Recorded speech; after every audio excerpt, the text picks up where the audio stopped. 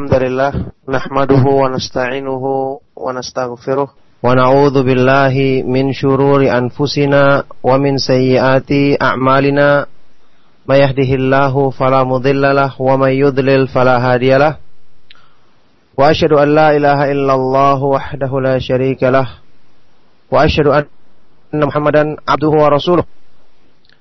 Ya ayyuhalladzina amanu taqullaha haqqa tuqatih wala tamutunna illa wa antum muslimun. Ya ayuhan nasu taqu rabbakumul ladzi khalaqakum min nafsin wahidah wa khalaqa minha zawjaha wa batha minhuma rijalan katsiran wa nisaa'a wa taqullaha alladzi tasaaluna bihi wal arham innallaha kana 'alaikum raqiba.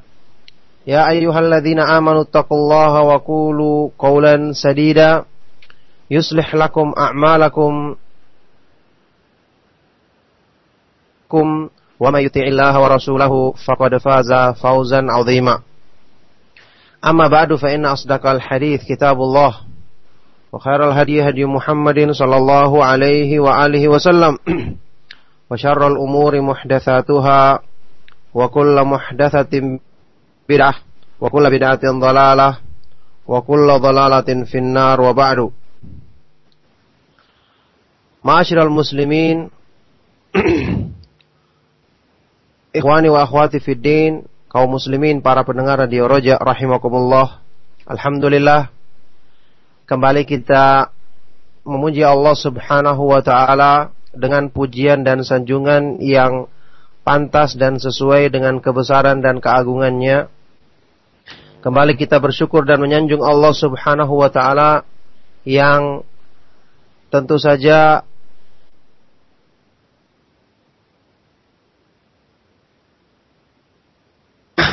bisa membatasi semua kebaikan-kebaikan, anugerah-anugerah dan nikmat-nikmat yang Allah Subhanahu wa taala limpahkan kepada kita.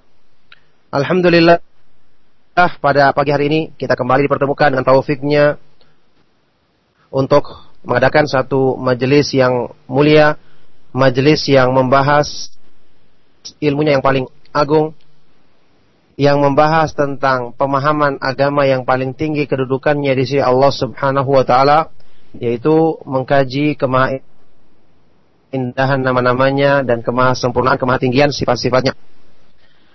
Dalam kesempatan di pagi hari ini kita akan lanjutkan pembahasan kita mengkaji makna dan kandungan nama-nama Allah Subhanahu wa taala yang maha indah. Sekarang kita akan mencoba membahas sebuah nama di antara Asmaul Husna yang ditetapkan dalam hadis yang sahih, yaitu namanya Al-Muhsin. Al-Muhsin, yang maha berbuat kebaikan, yang maha melimpahkan ihsan kebaikan bagi hamba-hambanya. Al-Muhsin adalah di antara nama Allah Subhanahu wa taala yang sebagian ulama ada yang menetapkannya dan sebagiannya ada yang tidak menetapkannya. Tentu saja semua kembali kepada dalil yang sampai kepada mereka, kepada dalil atau hadis misalnya yang sahih yang mereka anggap sahih, maka dia menetapkannya. Dan yang menganggapnya atau ragu-ragu misalnya menganggapnya tidak sahih atau minimal ragu, maka dia pun juga ragu-ragu dalam menetapkannya.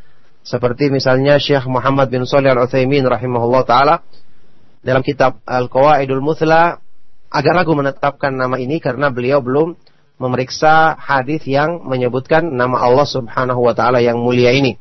Akan tetapi yang benar, karena hadisnya sahih, karena disebutkan dari lebih dari sebuah hadis dari Nabi SAW, maka Al-Muhsin adalah termasuk di antara nama-nama Allah Subhanahu wa ta'ala yang pantas untuk kita kaji kandungannya, karena mengandung makna-makna yang indah yang semakin menambah pemahaman dan keyakinan kita akan luasnya rahmat dan kebaikan Allah Subhanahu wa taala, yang itu tentu akan semakin menjadikan kita mencintai Allah Subhanahu wa taala melebihi dari segala sesuatu yang ada di dunia ini. Dalam ayat-ayat Al-Qur'an tidak disebutkan nama Al-Muhsin sebagai nama Allah Subhanahu wa taala, akan tetapi hanya ada isyarat dengan menyebutkan perbuatan Allah, yaitu ihsan.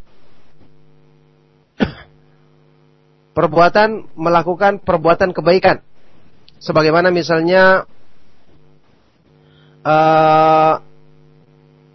dalam firman Allah Subhanahu wa taala surat At-Talaq ayat ke-11. Qad ahsanallahu lahu rizqa. Sungguh Allah Subhanahu wa taala telah melimpahkan kebaikan yang berupa rezeki kepadanya. Dalam surat As-Sajdah ayat yang ke-7 juga Allah berfirman, alladzi ahsana kulla syai'in khalaqahu wa bada'a khalqal insani min tin. Dialah Allah yang ahsana kulla syai', berbuat baik kepada segala sesuatu, melakukan segala sesuatu dengan kebaikan dalam menciptakan dan memulai penciptaan manusia dari tanah. Dalam surat Al-Qasas ayat ke-77 Allah Subhanahu wa taala berfirman, wa ahsin kama ahsanallahu ilaik. Berbuat baiklah sebagaimana Allah Subhanahu wa taala berbuat baik kepadamu. Inilah isyarat dalam ayat-ayat Al-Qur'an yang mengisyaratkan nama Allah Subhanahu wa taala Al-Muhsin, yang tentu saja kemudian penetapannya ini kita ambil dari hadis yang sahih dari Nabi sallallahu alaihi wasallam, yang seandainya tidak ada hadis yang sahih maka kita pun tidak menetapkannya.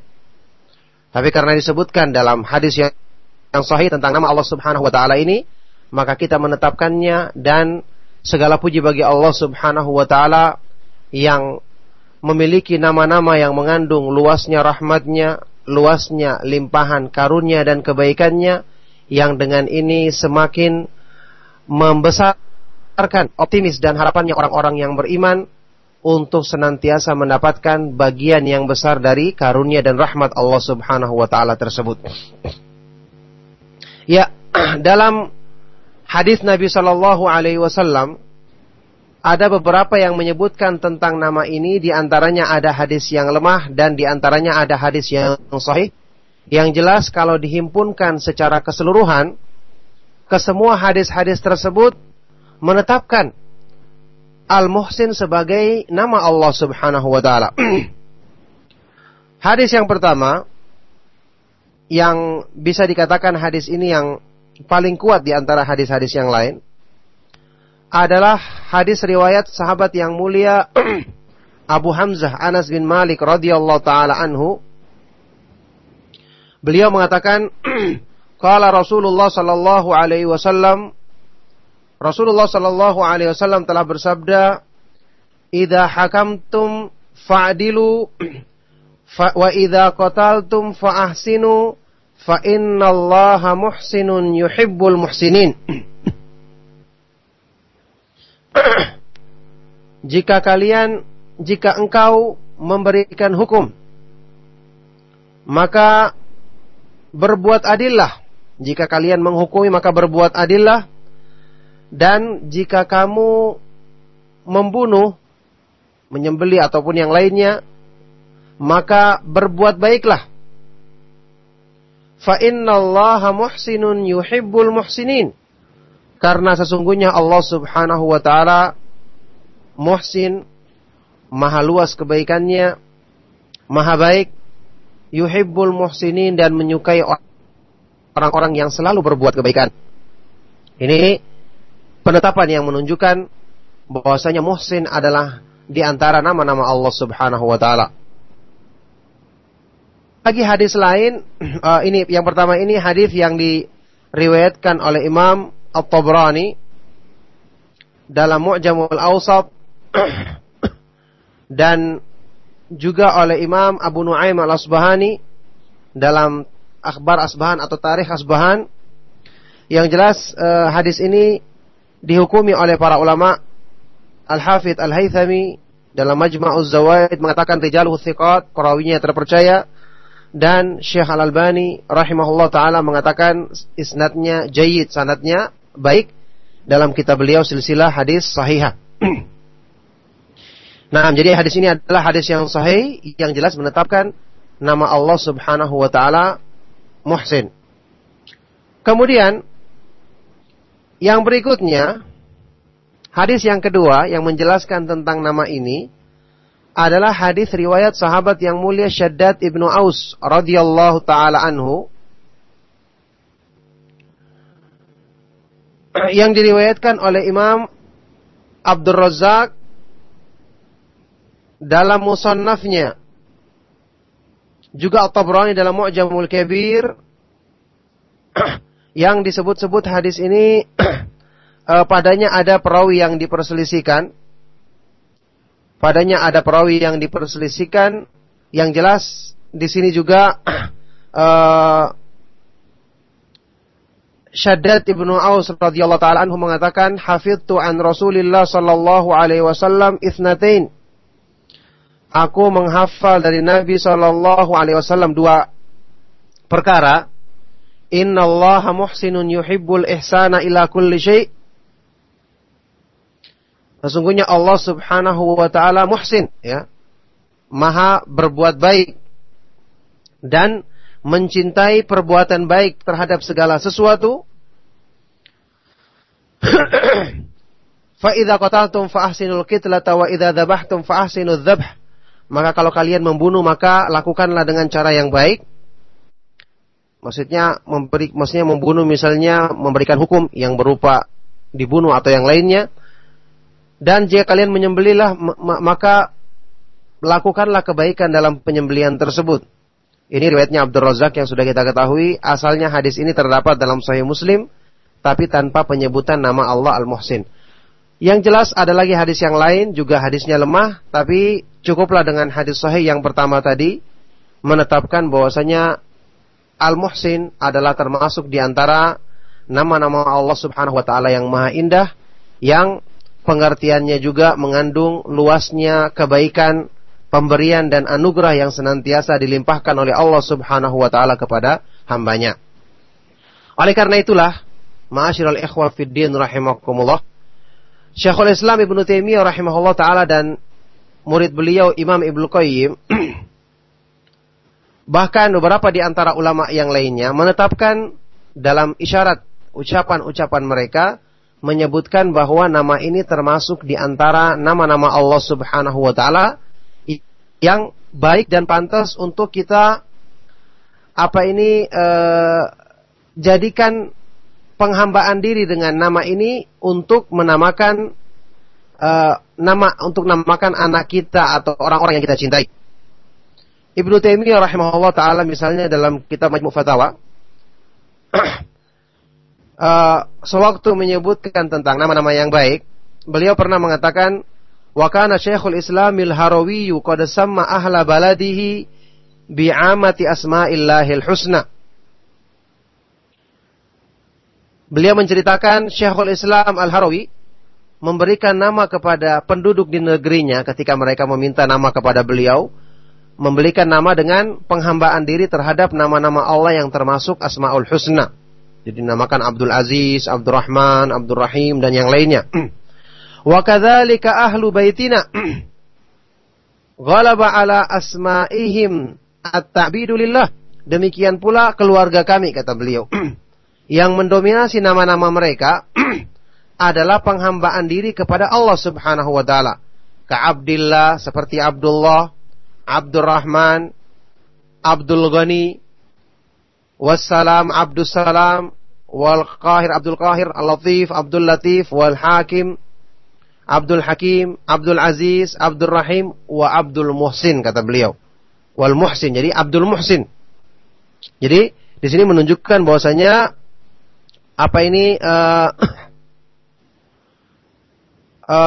Syekhul Islam Ibnu Taimiyah rahimahullah taala menyebutkan nama Allah Subhanahu wa taala Al-Muhsin ini termasuk nama-nama yang penetapannya disebutkan dalam keterangan yang sahih dari hadis-hadis Nabi sallallahu alaihi wasallam. Makanya kita dapati banyak dari kalangan ahlul ilmi yang memiliki nama Abdul Muhsin ini Karena mereka meyakini Al-Muhsin adalah di antara nama Allah Subhanahu wa taala yang bagus untuk dijadikan nama dengan menghambakan diri kepada nama Allah Subhanahu wa taala yang Maha Indah ini. Ibnu Qayyim juga demikian menjelaskan dalam kitab beliau Thariqul Hijratain. Beliau mengatakan wa iqraru qulubina bi anna Allah alladzi la ilaha illa huwa wa annahu hakimun karimun muhsinun wala ahadun ahabba ilaihi al-ihsana minhu fahuwa muhsinun yuhibbul muhsinin. Dan kita menetapkan dalam hati kita bahwasanya Allah Subhanahu wa taala adalah sembahan yang tidak ada sembahan yang benar kecuali Dia. Dialah zat yang tidak ada sembahan yang benar kecuali Dia, dan bahwasanya Dia adalah Hakim, maha sempurna hukum dan hikmahnya. Karim, maha mulia, maha pemurah. Muhsinun, maha berbuat kebaikan. Dan tidak ada seorang pun yang lebih mencintai kebaikan melebihi Allah Subhanahu wa taala. Fahuwa muhsinun, maka Dia adalah muhsin yang maha berbuat kebaikan, yuhibbul muhsinin, dan mencintai orang-orang yang berbuat kebaikan. Maka ini contoh dari dua ulama besar ahlu sunnah yang menetapkan Al-Muhsin termasuk dari nama-nama Allah Subhanahu wa ta'ala yang maha indah, yang tentu saja mereka menetapkan ini berdasarkan pengamatan mereka terhadap hadis-hadis yang sahih dari Nabi Shallallahu Alaihi Wasallam.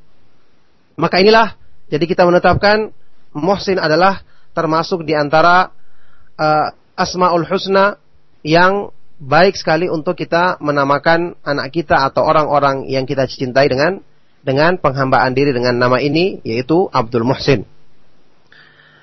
Adapun secara makna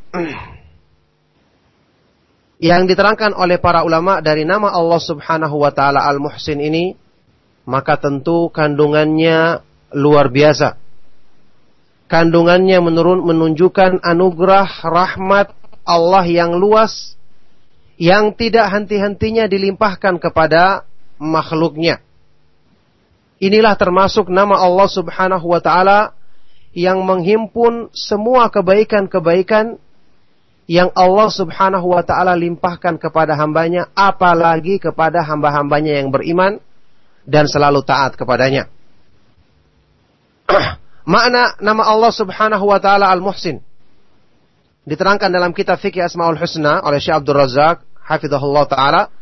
Makna Ismillahil Muhsin yarji'u ilal fadli wal in'ami wal judi wal ikrami wal manni wal ata'i wal ata'.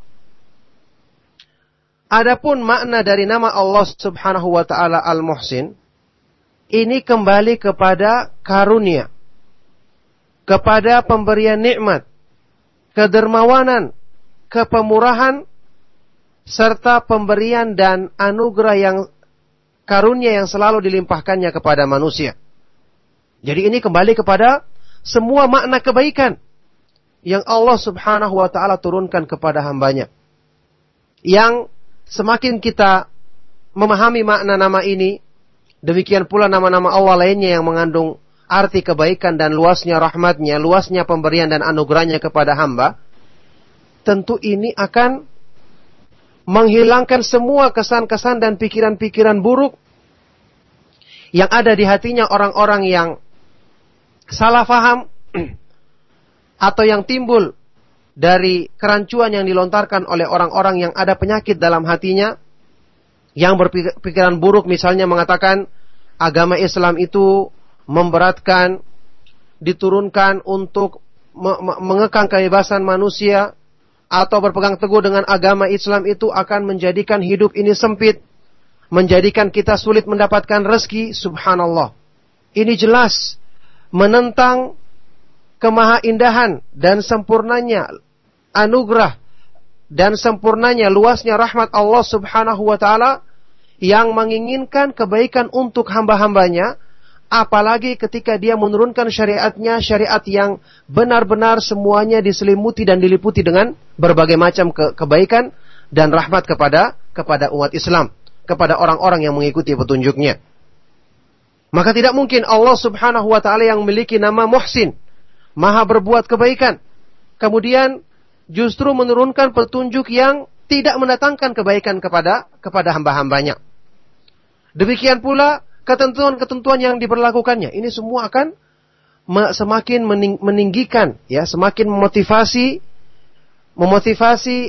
optimis pengharapan hamba-hamba Allah untuk semakin bersandar kepada Allah yang di tangannya lah segala kebaikan, yang di tangannya lah segala rahmat dan anugerah, dan semakin menjadikan mantap orang-orang yang berpegang teguh dengan agamanya, bahwa dengan berpegang teguh dengan agamanya, semua kebaikan-kebaikan yang Allah subhanahu wa ta'ala limpahkan kepada hambanya akan semakin banyak diperolehnya, semakin banyak mengisi hidupnya dengan senantiasa dia menyempurnakan pemahaman dan pengamalannya terhadap agama Allah subhanahu wa ta'ala.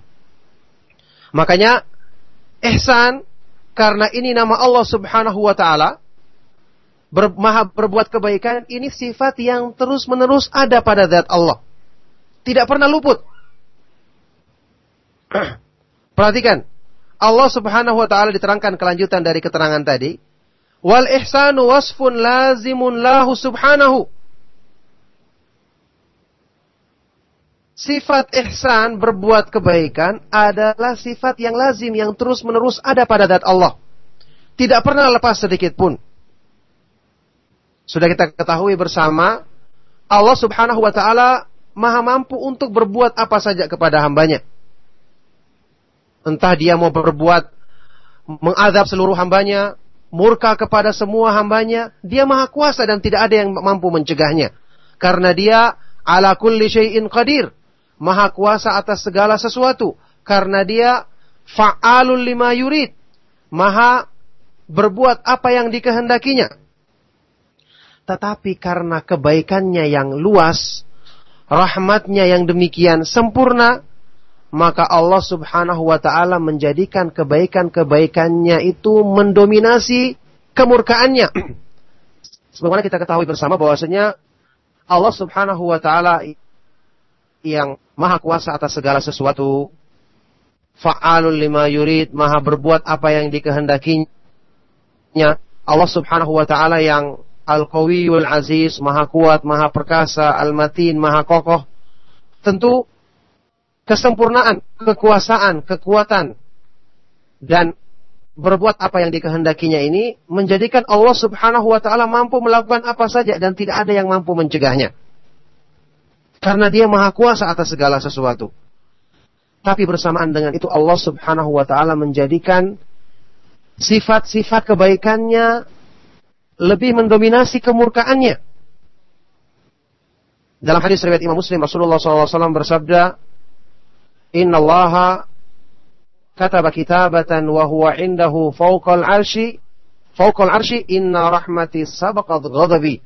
Sesungguhnya Allah subhanahu wa ta'ala menulis sebuah kitab di sisinya di atas arsy-Nya, sesungguhnya rahmatku mendahului atau mengalahkan kemurkaanku. Maka perhatikanlah wahai hamba-hamba Allah, wahai orang-orang yang Allah subhanahu wa ta'ala inginkan kebaikan untuk dirinya, meskipun kita selalu tidak menyadari dan justru berburuk sangka kepada agungnya dan luasnya nikmat Allah, rahmat Allah subhanahu wa ta'ala kepada kita. Perhatikanlah, kalau kita renungkan saja, berapa banyak nama-nama Allah subhanahu wa ta'ala yang maha indah, yang menunjukkan tentang kebaikan-kebaikannya, bermacam-macam bentuk nikmatnya, dan kemuliaan, serta kedermawanan dan kebaikan yang Allah limpahkan kepada hamba-hambanya. Lihatlah di antara Asmaul Husna yang dikumpulkan oleh para ulama saja, sudah kita dapati berbagai macam bentuk-bentuk kebaikan. Mulai dari misalnya nama Allah subhanahu wa ta'ala Al-Karim, yang maha mulia, yang maha pemurah, Al-Jawad, yang maha dermawan. Kemudian Al-Muhsin, yang maha berbuat kebaikan, Al-Mannan, maha pemberi anugerah, Ar-Rahman, Ar-Rahim, maha penyayang, maha pengasih dan penyayang. Kemudian Asy-Syakur, yang maha berterima kasih atas kebaikan hambanya, padahal dia tidak butuh kepada perbuatan baik hambanya. Kemudian yang maha menjaga, Al-Hasib yang maha mencukupi, belum lagi yang berhubungan dengan pengampunan bagi kekurangan dan kesalahan hambanya, Al-Ghafur, Al-Ghaffar, Al-Afu, yang maha pengampun, penyayang, yang maha pemaaf, ya At-Tawwab, maha penerima tobat. Lihatlah. Nah, lihatlah bagaimana bermacam-macam luas dan banyaknya kebaikan-kebaikan yang Allah Subhanahu wa taala inginkan kepada hambanya. Tapi kenapa hamba-hambanya tidak menyadari bahwasanya Allah Subhanahu wa taala menghendaki kebaikan untuk mereka? Diajak kepada petunjuknya adalah untuk menyempurnakan kebaikan tersebut bagi diri mereka. Tapi kenapa kita selalu menghadapinya dengan enggan untuk segera kembali ke jalannya, enggan untuk segera memperbaiki diri, tidak mau untuk segera bertobat, tidak mau bersangka baik kepada Allah. Kenapa kita juga masih sombong dengan keburukan yang ada dalam diri kita sendiri? Justru kita bangga mengikuti hawa nafsu kita, padahal hawa nafsu itu selalu mengajak kepada keburukan. Padahal harusnya kita berlindung dari keburukan jiwa-jiwa kita. Nah, inilah subhanallah luasnya limpahan nikmat yang Allah Subhanahu wa taala senantiasa berikan kepada kita, yang selalu kita balas dengan perbuatan maksiat dan dosa. Bersamaan dengan itu Allah Subhanahu wa taala yang maha kuasa juga tidak langsung mengazab hambanya yang berpaling darinya atau yang lalai dari mensyukuri nikmatnya. Tetap kita diberikan kemudahan untuk ingat. Tetap Allah mudahkan kita, ada yang memberi nasihat, ada yang menyadarkan kita untuk kembali ke jalannya. Seandainya sewaktu kita lalai, kita berpaling dari agamanya, seandainya sewaktu kita bergelimang dalam maksiat, Allah Subhanahu wa taala langsung mengazab kita, mewafatkan kita untuk menghadapi hari perhitungannya tanpa kita mempersiapkan diri. Apa yang terjadi? Kebinasaan selama-lamanya, naudzubillahi min dzalik. Maka kenapa kita tidak mau sadar dengan banyaknya yang kita perhatikan, yang kita bisa renungkan dari nikmat-nikmat Allah Subhanahu wa taala? Kenapa ini tidak mau merubah diri kita untuk meyakini bahwa semua ajakan nikmat yang Allah Subhanahu wa taala turunkan kepada kita ini menunjukkan luasnya kebaikannya dan sempurnanya rahmatnya yang ingin dilimpahkannya kepada hamba-hambanya, yang tentu saja ini mengharuskan kita semakin banyak bersyukur kepada Allah Subhanahu wa taala dan semakin menyempurnakan penghambaan diri kita kepadanya. Oleh karena itulah wajar orang-orang yang semakin takut kepada Allah, semakin tinggi ibadahnya kepada Allah, dia semakin kuat dalam beribadah, semakin rajin beribadah. Makanya tidak heran kenapa kita lihat justru orang-orang yang soleh itu ibadahnya semakin kuat, semakin mereka diberi jaminan kebaikan dari Allah, seperti para sahabat misalnya. 10 orang sahabat yang dijamin masuk surga, lihatlah biografi mereka. Mereka paling rajin beribadah, paling rajin berinfak, bersedekah, paling kuat dalam berjihad di jalan Allah. Kenapa? Karena mereka menyadari Allah Subhanahu wa taala itu berbuat sekian banyak kebaikan untuk mereka, pantas untuk minimal kita itu menghadapkan diri kepadanya dengan semakin tekun beribadah untuk mengungkapkan rasa syukur kepadanya, mengungkapkan rasa terima kasih, yang ini pun sebenarnya belum cukup. Sehingga kita ketahui bersama hadis yang sahih yang sering kita dengarkan. Rasulullah sallallahu alaihi wasallam ketika salat malam sampai bengkak-bengkak kaki beliau, kedua kaki beliau, kemudian ditanya oleh Aisyah radhiyallahu taala anha, "Tasna'u hadza wa qad ghafarallahu laka ma taqaddama min dhanbika wa ma ta'akhkhar?" Engkau berbuat ini ya Rasulullah padahal Allah telah mengampuni dosa-dosamu yang lalu maupun yang akan datang. Maka Rasulullah sallallahu alaihi wasallam bersabda, "Fahal akunu 'abdan syakura?" Apakah aku tidak ingin menjadi hamba yang banyak bersyukur kepada Allah? Dengan diberi nikmat, diberi hidayah, dimudahkan untuk berbuat kebaikan, harusnya kita semakin bersyukur. Dimudahkan untuk mengenal jalan sunnah, mengenal hal-hal yang menyempurnakan keimanan kita, harusnya kita bersyukur kepada Allah Subhanahu wa taala. Harusnya kita semakin banyak mengingat kebaikan-kebaikan Allah dan memohon limpahan kebaikan kepadanya. Nah, oleh karena itulah hamba yang mengetahui banyak nikmat yang Allah limpahkan kepadanya, seharusnya dia semakin bersyukur. Dia semakin malu ketika kurang dalam menunaikan perintah Allah. Dia semakin malu ketika mendapati dirinya lambat dalam melakukan kebaikan. karena tidak sesuai dengan limpahan nikmat dari Allah Subhanahu wa taala yang Maha berbuat baik dan menginginkan kebaikan kepada hamba-hambanya. Maka diterangkan selanjutnya dalam kitab ini, la yakhlu mawjudun an ihsanihi tarfata 'ainin bil ijadi wal in'ami wal imdad. Tidak ada satu makhluk pun yang bisa lepas dari kebaikan dan nikmat Allah Subhanahu wa taala meskipun cuma sekejap mata. Dengan Allah menciptakan mereka, memberi nikmat serta memudahkan sebab-sebab untuk kelangsungan hidup mereka.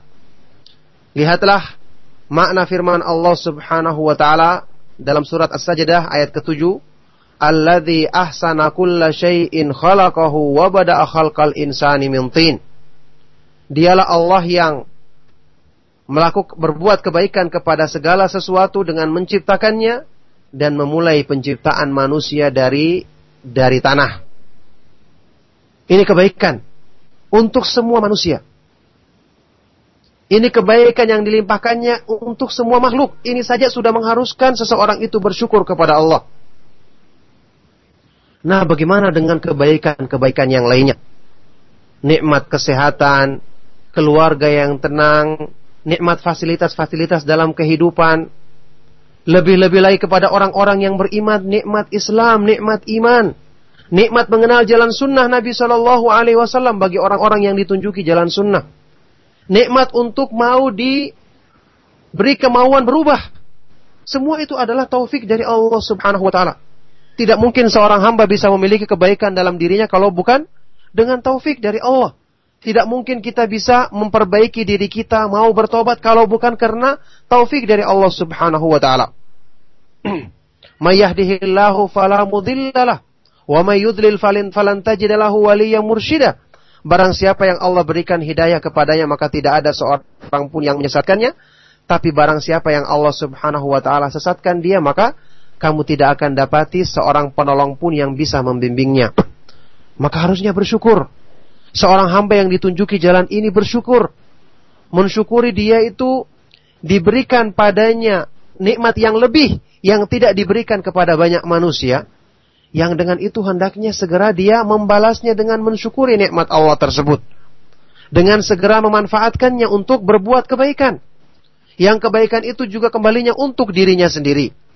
Maka orang yang paling tahu diri, paling tahu mensyukuri nikmat Allah Subhanahu wa taala, dialah orang-orang yang paling banyak beribadah kepadanya, yang paling banyak berdoa, berterima kasih, bersyukur kepada Allah, sebagaimana yang Allah Subhanahu wa taala sifatkan hamba-hambanya yang saleh dalam Al-Qur'an, innahum kanu yusari'una fil khairati wa yad'unana raghaban wa rahaban wa kanu lana khashi'in. Mereka adalah orang-orang yang selalu bersegera berlomba-lomba dalam kebaikan, dan mereka selalu berdoa kepada kami dalam keadaan takut dan berharap, dan mereka adalah orang-orang yang selalu tunduk kepada perintah kami. Maka subhanallah, orang yang semakin memahami tentang luasnya rahmat dan kebaikan Allah Subhanahu wa taala, maka tentu ini akan semakin memotivasi dirinya untuk banyak berbuat baik dan selalu bersangka baik kepada Allah Subhanahu wa taala dalam segala ketentuan yang diberlakukan bagi dirinya, yang dengan ini memudahkan dia untuk meraih kedudukan-kedudukan yang mulia di sisi Allah, seperti ridha billahi rabban, ridha kepada Allah sebagai Rabb, selalu bersangka baik kepadanya, selalu berusaha untuk mensyukuri nikmat Allah Subhanahu wa taala dengan benar, dan kedudukan-kedudukan utama lainnya dalam agama Islam, yang ini menunjukkan kepada kita manfaat memahami kandungan nama-nama dan sifat-sifat Allah Subhanahu wa taala sangat agung dan sangat besar pengaruhnya terhadap keimanan. Kemudian ma'asyiral ikhwa wal akhwat fi din rahimakumullah, tentu saja yang juga tidak luput untuk kita bahas dalam kajian kita tentang nama Allah Subhanahu wa taala Al-Ihsan. Makna daripada ihsan yang Allah limpahkan kepada manusia, perbuatan baik yang terbesar yang Allah Subhanahu wa taala limpahkan kepada manusia, a'zamul ihsan. Perbuatan baik, kebaikan terbesar yang Allah limpahkan kepada hamba-hambanya tidak lain adalah taufik untuk mengenal Islam, mengenal keimanan, mengenal jalan sunnah Nabi SAW yang membawa kita kepada ridha Allah Subhanahu wa taala.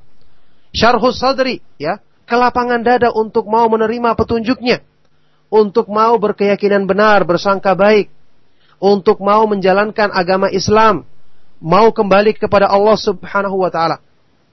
Maka subhanallah, ketahuilah orang-orang yang mendapatkan petunjuk untuk belajar agama yang benar, bersabar ketika menghadapi musibah, bersyukur ketika mendapatkan nikmat, berhati-hati dalam misalnya memanfaatkan hartanya di jalan Allah, takut terhadap fitnah. Ini justru merupakan pertanda orang-orang yang Allah limpahkan kebaikan padanya. Orang yang ketika dia berbuat baik, mendapatkan nikmat, dia menisbahkannya kepada Allah, bersyukur kepadanya. Ketika ditimpa bencana, dia bersabar, tetap bersangka baik, mengharapkan pahala kepada Allah. Ketika dia berbuat dosa, dia mudah untuk ingat dan bertobat kepada Allah. Harusnya dia segera menyadari bahwa semua ini kalau bukan karena kebaikan dari Allah, tidak akan mungkin bisa diraihnya. Makanya orang yang bersyukur itu saja harus mengharuskan dia bersyukur lagi setelah itu.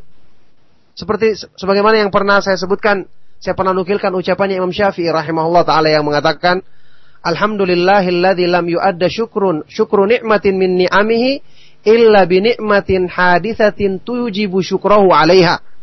Segala puji bagi Allah yang tidaklah seorang hamba itu mensyukuri satu nikmat dari nikmat-nikmatnya kecuali dengan nikmat yang baru yang mengharuskan hamba itu bersyukur lagi kepada Allah. Jadi kalau mau diurutkan, seperti mata rantai yang tidak ada putus-putusnya. Allah beri nikmat, kita bersyukur. Kita ingat, kita mampu bersyukur ini dari siapa? Juga karena kemudahan yang Allah berikan. Kita syukuri lagi. Setelah itu terus sampai seterusnya. Maka tidak akan mungkin kita akan bisa menunaikan syukur yang sebenarnya kepada Allah Subhanahu wa ta'ala. Ini bagi orang-orang yang banyak bersyukur, banyak beribadah. Apalagi orang-orang yang banyak melakukan kekurangan-kekurangan, membalas nikmat Allah dengan perbuatan maksiat, dengan menunda-nunda ketaatan, dengan tidak mau juga memperbaiki diri. Bagaimana mereka bisa mensyukuri nikmat Allah Subhanahu wa ta'ala, dan bagaimana orang-orang seperti ini bisa diharapkan padanya tetapnya nikmat dan taufik Allah Subhanahu wa ta'ala dalam dirinya. Jadi taufik untuk mengenal Islam yang benar, mengamalkan ketaatan kepada Allah, kelapangan dada. Kelapangan dada untuk mau menjalankan ke Islam, wa tathbitu 'alal haqqi wal huda ilal mamat.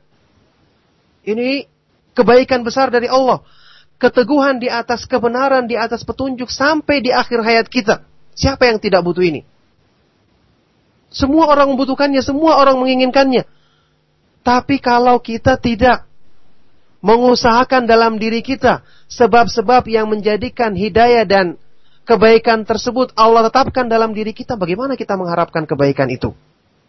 Kalau ingin menetapkan kebaikan, maka pertahankan kebaikan tersebut dalam diri kita. Kalau ingin menetapkan nikmat Allah, kebaikan Allah dalam diri kita, maka syukuri nikmat tersebut. Sebagaimana ucapannya Nabi SAW, hamba Allah yang paling kuat menegakkan perintahnya, yang paling bersyukur ketika beliau melaksanakan ibadah sampai bengkak kedua kakinya dan ditanya alasannya, fahalla akunu abdan syakura, apakah aku tidak pantas menjadi hamba yang bersyukur kepadanya? Jadi hal-hal yang besar yang kita butuhkan untuk kebaikan kita ini harusnya kita pertahankan dengan usaha kita, memohon pertolongan kepada Allah dengan usaha kita, berusaha mensyukurinya dengan sebaik-baiknya agar Allah Subhanahu wa ta'ala menambah nikmat tersebut, menambah kebaikan tersebut dan menyempurnakannya dalam diri kita. Sebagaimana kita ketahui bersama, ini makna secara luas daripada firman Allah Subhanahu wa ta'ala, la in syakartum la azidannakum. Kalau kalian bersyukur maka aku akan tambahkan, aku akan sempurnakan nikmat yang aku limpahkan kepada kalian semua. Jadi ketaatan, kemauan kita untuk berubah menjadi lebih baik, ini justru merupakan pertanda kita mensyukuri nikmatnya. Dan ini demi Allah merupakan sebab utama untuk Allah Subhanahu wa ta'ala tetapkan kebaikan dan nikmat tersebut dalam diri kita, dijaga nikmat tersebut sampai di akhir hayat kita, yang dengan ini kita akan meraih keberuntungan dan meraih kemuliaan-kemuliaan, keutamaan-keutamaan di sisi Allah Subhanahu wa ta'ala. ila ayatuja dzalika bi a'dhamil karamati wa ajalil ihsani bi dukhulil jinadi yaumal qiyamah, sampai akhirnya sempurnalah kebaikan-kebaikan dari Allah itu ketika seorang manusia mendapatkan keutamaan terbesar, kebaikan yang paling agung, yaitu dengan masuk ke dalam surganya Allah Subhanahu wa ta'ala. Disitulah negeri tempat kebaikan-kebaikan yang disediakan bagi hamba-hambanya. Wa ru'yatul karimir rahmanil muhsinil mannan, dan memandang Allah Subhanahu wa ta'ala yang maha pemurah, yang maha pengasih, penyayang, yang maha berbuat kebaikan dan melimpahkan anugerah kepada hambanya. Nas'aluhu subhanahu min fadlihil azim wa ihsanihil jazil. Kita mohon kepada Allah Subhanahu wa ta'ala karunia-Nya yang agung dan kebaikan-kebaikannya yang berlimpah dan sempurna kepada hamba-hambanya. Maka inilah perenungan yang hendaknya kita renungkan bagi diri kita. Kita mengharapkan kebaikan dari Allah, maka berbuat baiklah dalam diri kita sendiri dengan mensyukuri nikmat Allah tersebut, menyikapinya dengan baik, selalu menisbahkannya kepada zat yang memberikannya kepada kita. Maka dengan ini Allah Subhanahu wa ta'ala akan senantiasa menambah nikmatnya untuk kita, menyempurnakan kebaikannya, dan menjaga kebaikan tersebut tetap ada dalam diri kita sampai di akhir hayat kita, sewaktu kita menghadapnya untuk menerima balasan kebaikan yang lebih sempurna dan lebih luas lagi, yaitu dalam surganya, ketika kita mendapatkan kenikmatan di surga dan memandang wajahnya yang maha mulia. Kemudian, ma'asyiral ikhwah wal akhwat fid din rahimakumullah, tentu saja termasuk di antara sebab-sebab yang menjadikan kebaikan dari Allah Subhanahu wa ta'ala, limpahan nikmat dan kebaikan yang Allah berikan kepada hambanya semakin sempurna, yaitu dengan dia mengamalkan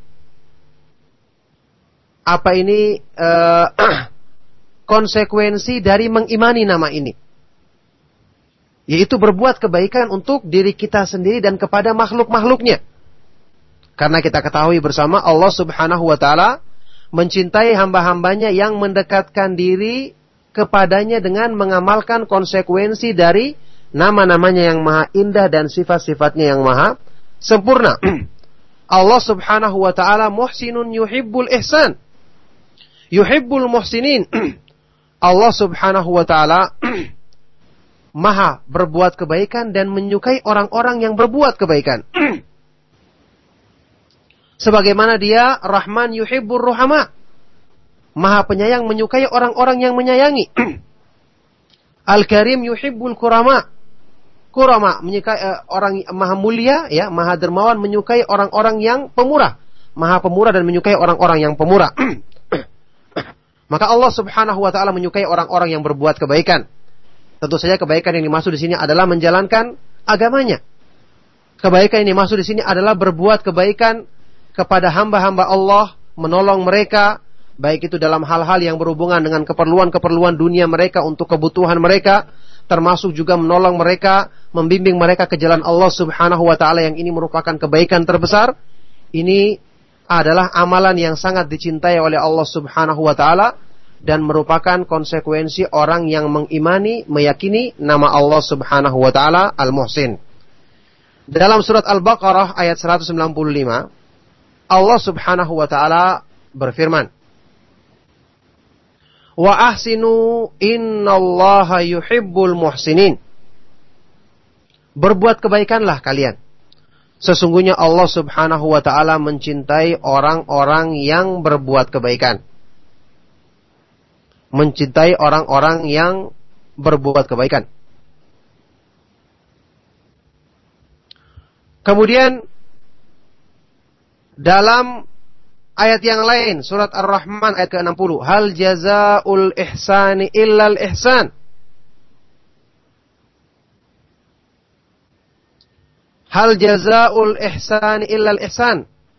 Tidak lain dari balasan perbuatan kebaikan, ihsan, adalah juga ihsan, kebaikan dari Allah Subhanahu wa ta'ala.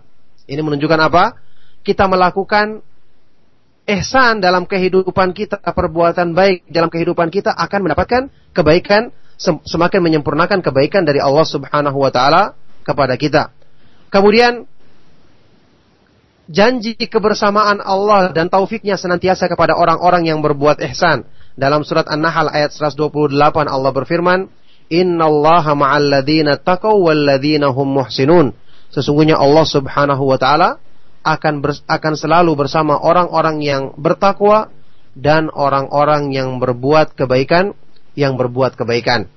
Ini di sini artinya ma'iyah kebersamaan Allah yang mengandung arti taufik, penjagaan, senantiasa diluruskan dan dibimbing dalam kebaikan, maka ini jelas merupakan keutamaan besar yang akan memudahkan bagi seorang hamba itu disempurnakan baginya kebaikan-kebaikan dan nikmat Allah Subhanahu wa taala. Maka inilah ihsan yang sudah kita ketahui bersama. Tentu saja kedudukan ihsan atau bentuk ihsan yang paling mulia adalah ihsan dalam beribadah kepada Allah. Jadi sebelum berbuat baik kepada hamba-hamba Allah, yang paling tinggi adalah ihsan dalam ibadah. Ihsan dalam ibadah, berbuat baik dalam ibadah, itu adalah ihsan yang disebutkan dalam hadis Nabi SAW yang terkenal riwayat Imam Muslim. Hadis Jibril, "Anta abudallaha ka'annaka tarahu, fa illam takun tarahu fa innahu yarak." Kamu beribadah kepada Allah seolah-olah engkau melihatnya, seolah-olah berhadapan langsung dengannya, menyaksikannya. Seandainya kamu tidak bisa melihatnya, maka sesungguhnya dia maha melihatmu. Jadi, ihsan yang paling utama adalah ihsan ketika beribadah kepada Allah, yaitu dengan khusyuk, dengan selalu merasakan pengawasannya. Inilah tingkatan muraqabatullah yang juga sudah pernah kita bahas sewaktu kita mengkaji nama Allah Subhanahu wa taala Ar-Raqib, yang merupakan tingkatan yang agung, tingkatan yang mulia, yang menyempurnakan penghambaan diri, ibadah dan ketaatan seorang hamba kepada Allah Subhanahu wa taala. Termasuk juga ihsan dalam hal ini tentu saja berbuat kebaikan kepada hamba-hamba Allah. Yang paling penting dan utama di antaranya adalah berbakti kepada kedua orang tua. Ini merupakan tingkatan ihsan yang sangat tinggi kedudukannya. Kemudian menyambung silaturahim, ya, menunaikan hak-hak orang-orang yang punya hak kepada kita, menolong orang yang punya kebutuhan, ya, menahan gangguan, menghindari gangguan kepada manusia, tidak berbuat zalim kepada mereka, bersungguh-sungguh untuk menyampaikan kebaikan kepada mereka, apalagi kebaikan dalam agama, mendakwai, menasihati, kemudian memaafkan, ya, tidak melakukan kezaliman, tidak berusaha menahan kemarahan, dan banyak lagi bentuk-bentuk kebaikan kepada hamba-hamba Allah Subhanahu wa taala, yang dengan ini akan memudahkan kebaikan dari Allah Subhanahu wa taala kepada hamba yang mudah melakukan kebaikan-kebaikan tersebut. Maka inilah bentuk-bentuk kebaikan yang merupakan konsekuensi seseorang yang senantiasa melakukan kebaikan-kebaikan dalam kehidupan di dunia. Kemudian termasuk sebab yang akan memudahkan kebaikan, limpahan kebaikan dari Allah Subhanahu wa taala di antara amalan-amalan soleh. Di antara amalan-amalan soleh adalah banyak bersedekah di jalan Allah Subhanahu wa taala. Banyak bersedekah di jalan Allah Subhanahu wa taala yang ini justru merupakan sebab, termasuk sebab besar untuk melapangkan dada manusia. Sehingga dengan itu dia dimudahkan ketenangan hidupnya, dimudahkan melakukan kebaikan-kebaikan, sebagaimana yang disebutkan dalam hadis sahih riwayat Bukhari dan Muslim, ketika Rasulullah SAW membuat perumpamaan antara orang yang kikir dan orang yang dermawan, selalu bersedekah dengan niat yang ikhlas, yaitu seperti perumpamaan dua orang yang memakai tameng, perisai dari besi. Yang mana orang yang rajin bersedekah, setiap kali dia bersedekah, dengan sedekahnya ini seolah-olah dia meluaskan, menjadikan semakin luas tameng yang melindunginya, menjadi semakin lapang. Sebaliknya orang-orang yang kikir, dengan sedekah, setiap kali dia ingin bersedekah, maka justru rantai dari tameng yang dimilikinya semakin kuat bertahan, sehingga tidak mampu untuk menjadi lebih luas, Yang ini merupakan permisalan tentang kelapangan dada orang-orang yang beriman kepada Allah, rajin bersedekah di jalannya, menunjukkan dia akan dimudahkan berbagai macam kebaikan-kebaikan dalam agamanya. Berbeda dengan orang-orang yang kikir, yang selalu menahan hartanya, na'udzubillahi min dzalik, dia akan selalu dijadikan sempit hidupnya dan dijadikan kesulitan senantiasa menghantui kehidupannya, na'udzubillahi min dzalik.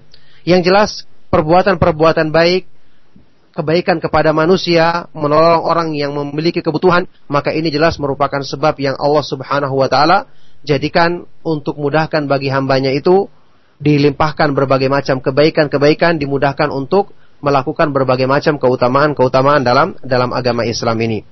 Maka demikianlah tentang makna ihsan yang beserta penjabarannya, makna nama Allah Subhanahu wa taala Muhsin, dan makna dari sifatnya Al-Ihsan, maha berbuat kebaikan kepada hamba-hambanya. Semoga kita bisa mengambil pelajaran dan manfaat dari kajian kita di pagi hari ini, dan lebih bersemangat untuk mempelajari dan mengkaji nama-nama Allah Subhanahu wa taala. Yang semakin kita renungkan, maka semakin banyak kita mendapati bukti-bukti yang menunjukkan bahwasanya Allah Subhanahu wa taala memang menginginkan berbagai macam limpahan nikmat dan kebaikan kepada hamba-hambanya.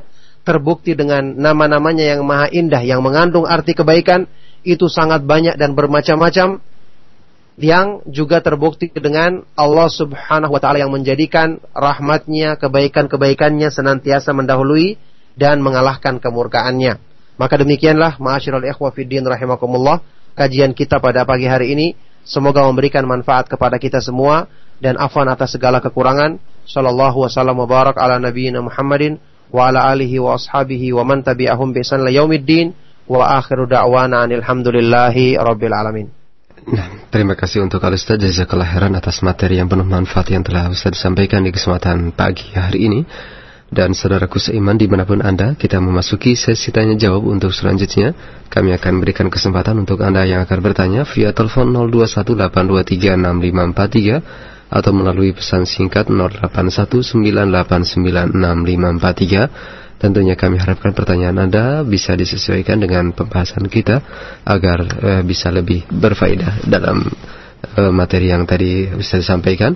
Kita angkat untuk yang pertama, ada Umar di Depok. Silakan Assalamualaikum. Waalaikumsalam warahmatullahi wabarakatuh. Ustaz, bahwa segala sesuatu ditetapkan oleh Allah, baik berupa kebaikan maupun keburukan. Namun telah datang dalil-dalil bahwa kebaikan datang dari Allah dan keburukan dari makhluknya. Maka bagaimanakah kita memahami dua keadaan ini, Ustaz? Syukran jazakallahu khairan. Assalamualaikum. Waalaikumsalam warahmatullahi wabarakatuh. Terima kasih Umar atas pertanyaannya. Silakan Ustaz. Iya, barakallahu fiik. Ini pertanyaan yang sangat baik sekali. Disebutkan bahwasanya semua kebaikan dan keburukan datangnya dari Allah Subhanahu wa taala, dalam artian Allah Subhanahu wa taala yang menakdirkan semuanya. Sebagaimana yang Allah sebutkan dalam Al-Qur'an, "Qul kullum min indillah." Katakanlah semua itu dari sisi Allah.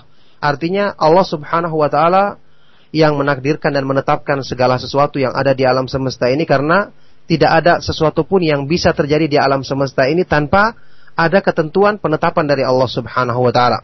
Masya Allahu kana wa ma lam yasha lam yakun. Apa yang Allah kehendaki akan terjadi, dan apa yang tidak dikehendakinya maka tidak akan terjadi.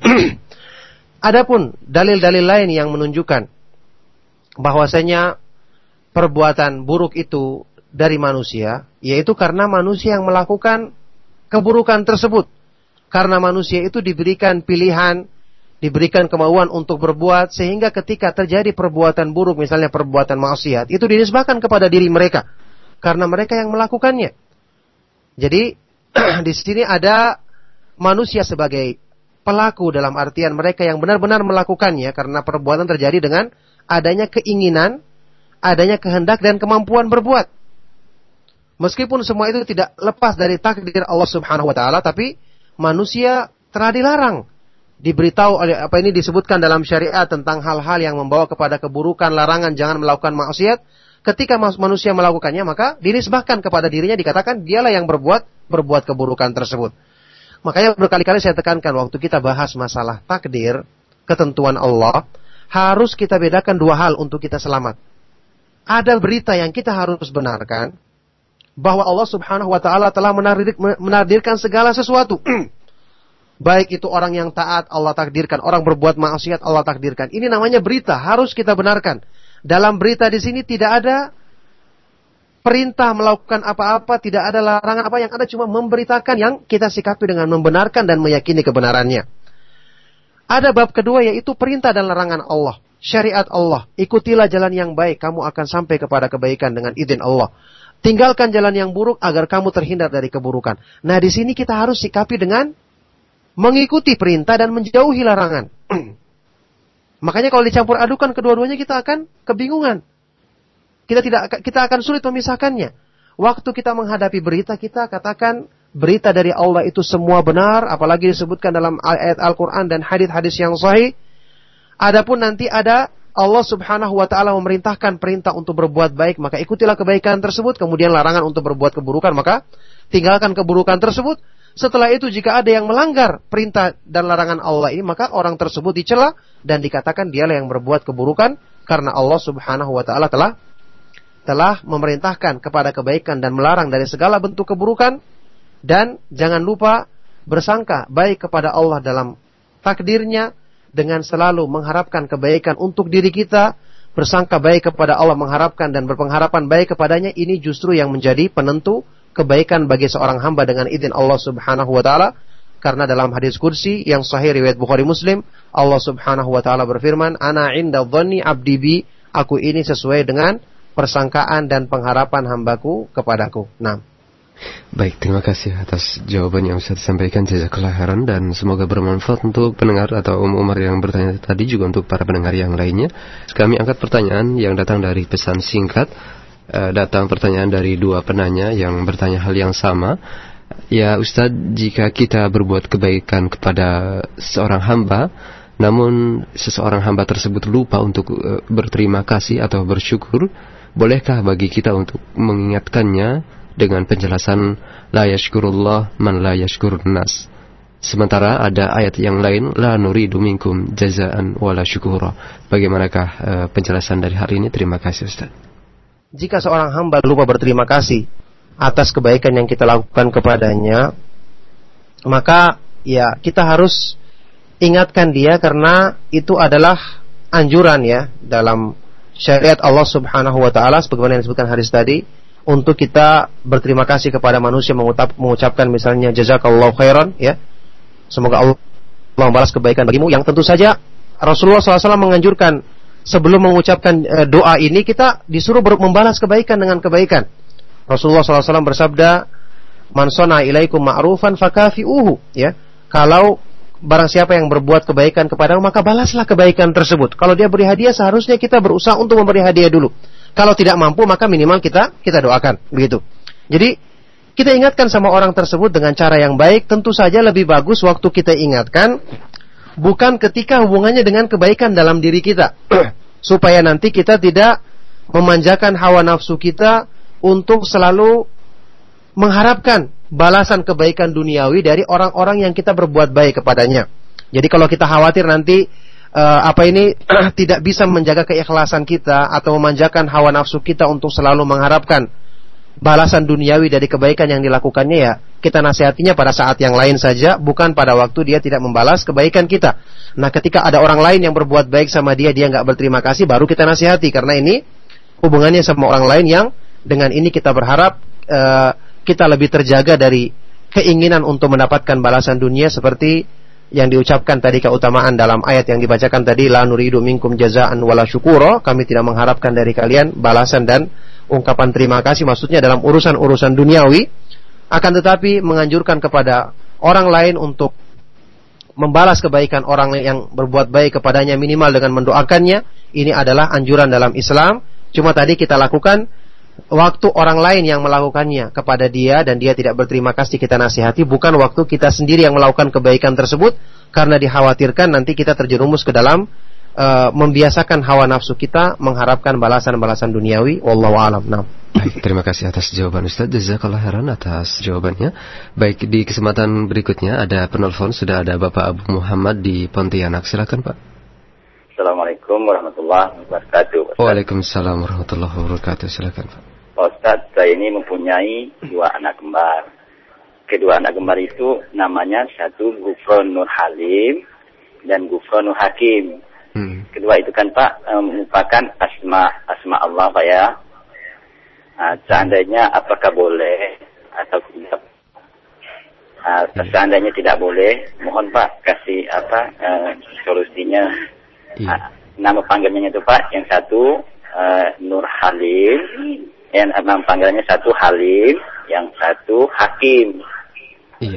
Kalau tidak boleh Pak, mohon Pak kasih untuk perubahan nama tersebut Pak. Baik. Terima kasih. Pak. Assalamualaikum warahmatullahi wabarakatuh. Waalaikumsalam warahmatullahi wabarakatuh. Silakan Ustaz. Tadi itu namanya yang pertama Gufron Nur Halim, yang kedua Gufron Nur Hakim gitu ya? Betul Ustaz. Iya. Ya. Kedua nama ini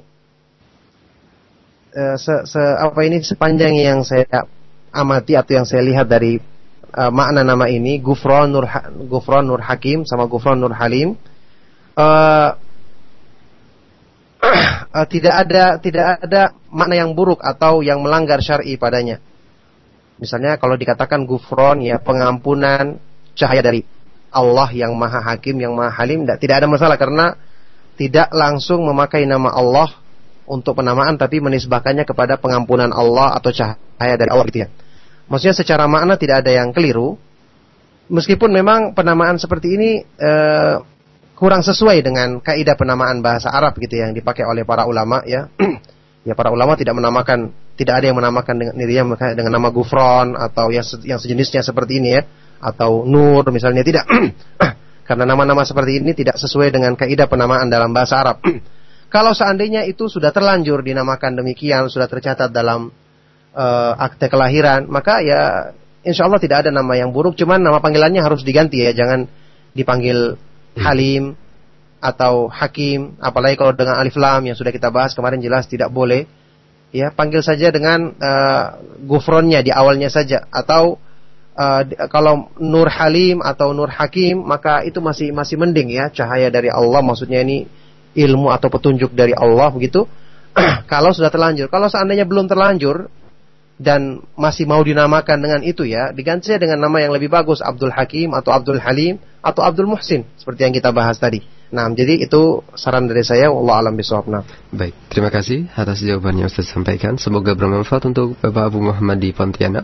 Berikutnya masih dari telepon kami angkat sebelum dari pesan singkat nanti kita ajukan. Ada Umu Rizki di Bekasi Timur, silakan.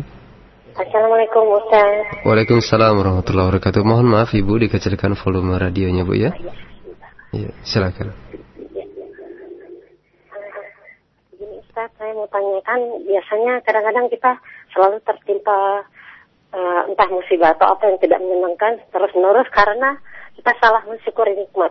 Apakah demikian? Terus bagaimana caranya supaya kita enggak termasuk golongan demikian yang salah mensyukuri nikmat itu? Demikian saya. Assalamualaikum warahmatullahi wabarakatuh. Waalaikumsalam warahmatullahi wabarakatuh. Terima kasih Ibu. Silakan Ustaz. Ya, musibah yang terjadi ya bisa jadi karena kita salah dalam mensyukuri nikmat atau kurang mensyukuri nikmat, atau ya perbuatan dosa, ataupun memang ujian dari Allah Subhanahu wa taala untuk meningkatkan keutamaan kita. Intinya kita harus selalu sangka baik kepada Allah Subhanahu wa taala dalam setiap musibah yang menimpa kita, dan kita bersyukur karena musibah tersebut menimpa kita dalam masalah dunia, dan alhamdulillah insyaallah agama kita telah tetap terjaga oleh Allah Subhanahu wa taala, dijaga oleh Allah Subhanahu wa taala. Adapun bagaimana sikap kita untuk tidak salah dalam mensyukuri nikmat, ya kita harus belajar dan banyak mengkoreksi diri. Kita belajar memperbaiki apa yang kurang dalam diri kita, memperbaiki ikhlas kita, memperbaiki kita cara misalnya kita bersedekah, apakah sedekah yang kita lakukan sudah benar, sudah tertuju pada orang yang berhak menerimanya. Terus apakah kita sudah berusaha untuk mendahulukan sedekah kepada orang-orang yang mungkin lebih membutuhkan, lebih dekat hubungan kerabatnya, atau lebih wajib kita berbuat baik kepadanya, misalnya begitu. Jadi ini yang perlu kita benahi dengan cara belajar kemudian merenungkan apa yang sudah kita lakukan. Jadi ini cara-cara untuk memperbaiki syukur nikmat kita kepada Allah Subhanahu wa taala, supaya nanti kebaikan-kebaikan yang kita harapkan dan rahmatnya semakin besar dilimpahkan dan disempurnakannya kepada kita. Baik Ustaz, terima kasih atas jawabannya. Di kesempatan selanjutnya dari pesan singkat, kami angkat dari Ibu Nurma di Lampung yang bertanya, ya Ustaz, saya sangat bersyukur atas segala hidayah dan taufik yang telah Allah berikan kepada kami dan keluarga. Tetapi di saat yang bersamaan, di saat keluarga terlilit hutang, inilah yang menjadi di antara penghalang hati kami untuk bisa bersyukur atas taufik dan bisa istiqomah di atas hidayah dan taufik tersebut Ustaz. Karena dalam mengais rezeki selalu dalam kegagalan dan kegagalan terus. Mohon nasihat dari hal ini dan terima kasih Ustaz.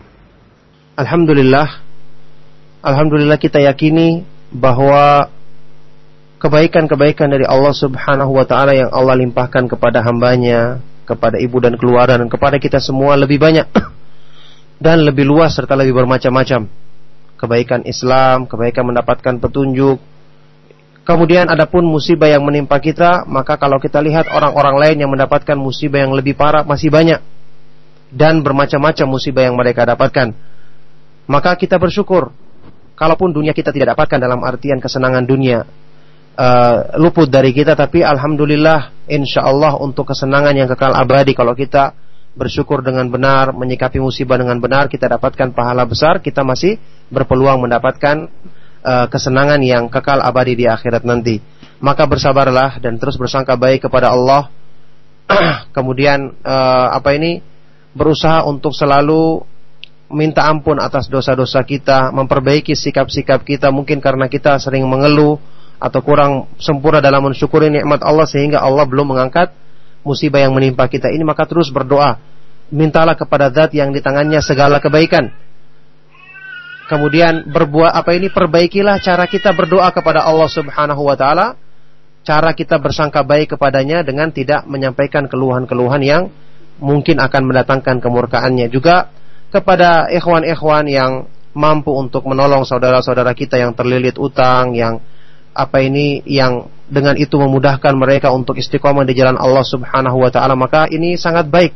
Dan ini merupakan kesempatan untuk berbuat baik, untuk bersedekah, dan untuk membantu ikhwan-ikhwan kita yang ditimpa dengan kesulitan tersebut. Maka tidak ada salahnya kalau kita berusaha saling tolong-menolong dalam kebaikan dan ketakwaan, apalagi itu membantu untuk menegakkan agama orang lain, saudara kita sendiri. Maka tentu ini merupakan ajang untuk berbuat kebaikan yang jangan kita sia-siakan. Nah. Baik Ustaz, terima kasih atas jawabannya. Berikut kami angkat pertanyaan dari seorang hamba Allah di Bekasi yang bertanya via pesan singkat. Ya Ustaz, barakallahu fiik, saya malu mengenai akhlak saya yang buruk, lisan yang selalu menyakiti, dan badan yang selalu menzolimi orang lain. Saya ingin berubah Ustaz dengan mempelajari agama yang mulia ini. Saya bersyukur ketenangan mulai datang, akan tetapi terkadang saya tidak bisa mengalahkan keburukan dalam diri saya ya Ustaz. Saya malu kepada Allah Subhanahu wa ta'ala yang selalu mengawasi diri saya. Saya benci pada diri sendiri sampai kadang saya ingin menyakiti diri sendiri. Mohon nasihat dari hal ini, bagaimana saya harus merubah keadaan diri ini. Terima kasih Ustaz. Ya, alhamdulillah, barakallahu fikum. Ya. Satu pertanyaan dan pernyataan sikap yang sangat baik sekali dari hamba Allah yang bertanya ini. Semoga Allah Subhanahu wa ta'ala senantiasa melimpahkan kebaikan kepadanya dan kepada kita semua. Ya, pertama, alhamdulillah saat ini Anda telah berubah. Antum telah berubah saat ini dengan rasa malu kepada Allah, keinginan untuk berbuat baik, keinginan untuk merubah diri, pengakuan terhadap dosa dan kesalahan. Ini sudah menunjukkan perubahan besar dalam diri kita. Cuman perubahan ini kita perlu sempurnakan, dan perlu lagi kita minta kepada Allah agar senantiasa kebaikan ini disempurnakan dalam diri kita. Jadi bersyukur kepada Allah yang telah memberikan kesadaran kepada antum, kepada kita semua untuk mengakui dosa kita, yang ini merupakan perubahan besar, sudah merupakan satu langkah besar untuk meraih kebaikan darinya.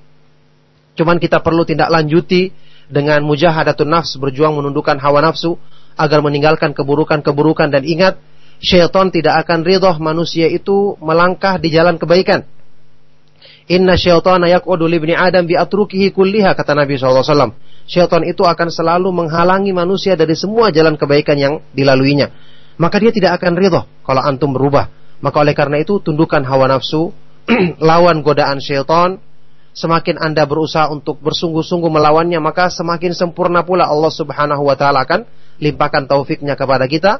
maka bersungguh-sungguhlah selalu berdoa terus kepada Allah, berjuang menundukkan hawa nafsu, menepis godaan syaitan. Maka dengan itu insyaallah sedikit demi sedikit, perlahan-lahan, taufik dari Allah Subhanahu wa taala akan semakin sempurna dalam diri kita, sebagaimana janji Allah dalam firman-Nya, walladzina jahadu fina lanahdiyannahum subulana, dan orang-orang yang bersungguh-sungguh di jalan kami, merekalah orang-orang yang kami berikan hidayah untuk bisa menempuh jalan-jalan kami. Jadi kesungguhan dari kita inilah yang menentukan kesempurnaan hidayah dan petunjuk dari Allah Subhanahu wa taala. Nah, baik, terima kasih atas nasihat yang Ustaz sampaikan. Jazakallah khairan. Untuk selanjutnya kami angkat pertanyaan melalui telepon kembali, dan ini tampaknya pertanyaan terakhir saja di kesempatan pagi hari ini. Ada Bapak Tony di Pariaman, Sumatera Barat. Silakan, Pak. Iya, halo. Assalamualaikum, Ustaz. Waalaikumsalam warahmatullahi. Silakan, Pak. Saya mau tanya, Ustaz. Silakan. Ya, ini orang tua saya kan sudah meninggal. Iya. Jadi masalah orang tua saya punya utang, apakah bisa saya membayarnya? Iya, ya. Itu saja, Pak. Lagi. Ya, iya. Kalau saya bersedekah atas nama orang tua saya, apakah bisa? Iya. Ya. Baik.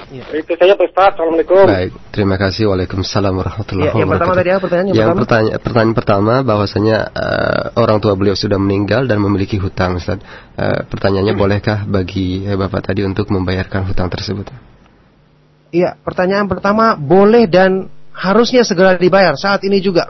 Kalau Bapak sudah tahu ini, sudah dengarkan jawaban ini, segera dilunasi utang tersebut supaya tidak menghalangi orang tua, supaya tidak dihalangi kebaikan-kebaikan yang Allah Subhanahu wa taala akan berikan kepadanya. Ya, karena arwahnya seorang itu tertahan sampai dilunasi utangnya, maka segera dilunasi setelah ini, langsung dilunasi utang-utang tersebut untuk nanti memudahkan kebaikan tersebut sampai kepada beliau, ya. Semoga Allah Subhanahu wa taala merahmatinya, mengampuni dosa orang tua bapak dan orang tua dari kaum muslimin yang telah meninggal dunia, mengampuni dosa-dosa mereka. Maka segera dilunasi, dan ini merupakan kebaikan, ya, bakti seorang hamba, seorang anak yang sangat besar kepada orang tuanya, berbuat baik, melunasi utangnya. Kemudian masalah bersedekah atas nama orang tua juga ini diperbolehkan dan disebutkan dalam beberapa hadis yang sahih. Khususnya apalagi kalau itu dilakukan oleh seorang anak, maka amal-amal soleh yang dilakukan oleh anak itu sampai kepada orang tuanya, karena kita ketahui anak termasuk usaha dari orang tuanya. Dalam hadis riwayat Tirmidzi yang hasan, Rasulullah SAW bersabda, inna atyaba ma akala rajulu min kasbihi wa inna waladahu min kasbih. Sesungguhnya sebaik-baik yang dimakan oleh seseorang itu adalah dari usahanya sendiri, dan sesungguhnya anaknya termasuk usahanya, termasuk bagian dari usahanya. Nah, oleh karena itulah ini merupakan kebaikan dan merupakan amal soleh yang hendaknya kita semangat lakukan sebagai wujud perbuatan baik kita, kesayang kita kepada orang tua kita yang Allah Subhanahu wa taala perintahkan kita untuk menyayangi dan berbuat baik kepada mereka. Nah, terima kasih atas jawaban yang Ustaz sampaikan. Demikian saudaraku seiman, kajian kita dari Fiqih Asmaul Husna yang disampaikan oleh Al-Ustaz Abdullah Taslim Hafirullah. Semoga bermanfaat, dan terima kasih untuk Al-Ustaz yang telah meluangkan waktunya di kesempatan pagi hari ini. Semoga Allah Subhanahu wa taala memberikan keberkahan untuk Al-Ustaz dan menjaga Al-Ustaz beserta keluarga. Terima kasih juga untuk Anda para pendengar dimanapun Anda yang telah menyimak dan mengikuti kajian kita di kesempatan pagi hari ini. Semoga menjadi ilmu yang bermanfaat bagi kita semua dan bagi seluruh kaum muslimin dan muslimat di sekitar kita. Saudaraku seiman, kami undur diri. Mohon maaf atas segala kekurangan dan kudhaifan dalam penyajian dan penyelenggaraan acara ini. Subhanakallahumma wa bihamdika asyhadu an la ilaha illa anta astaghfiruka wa atubu ilaik. Wassalamualaikum warahmatullahi wabarakatuh.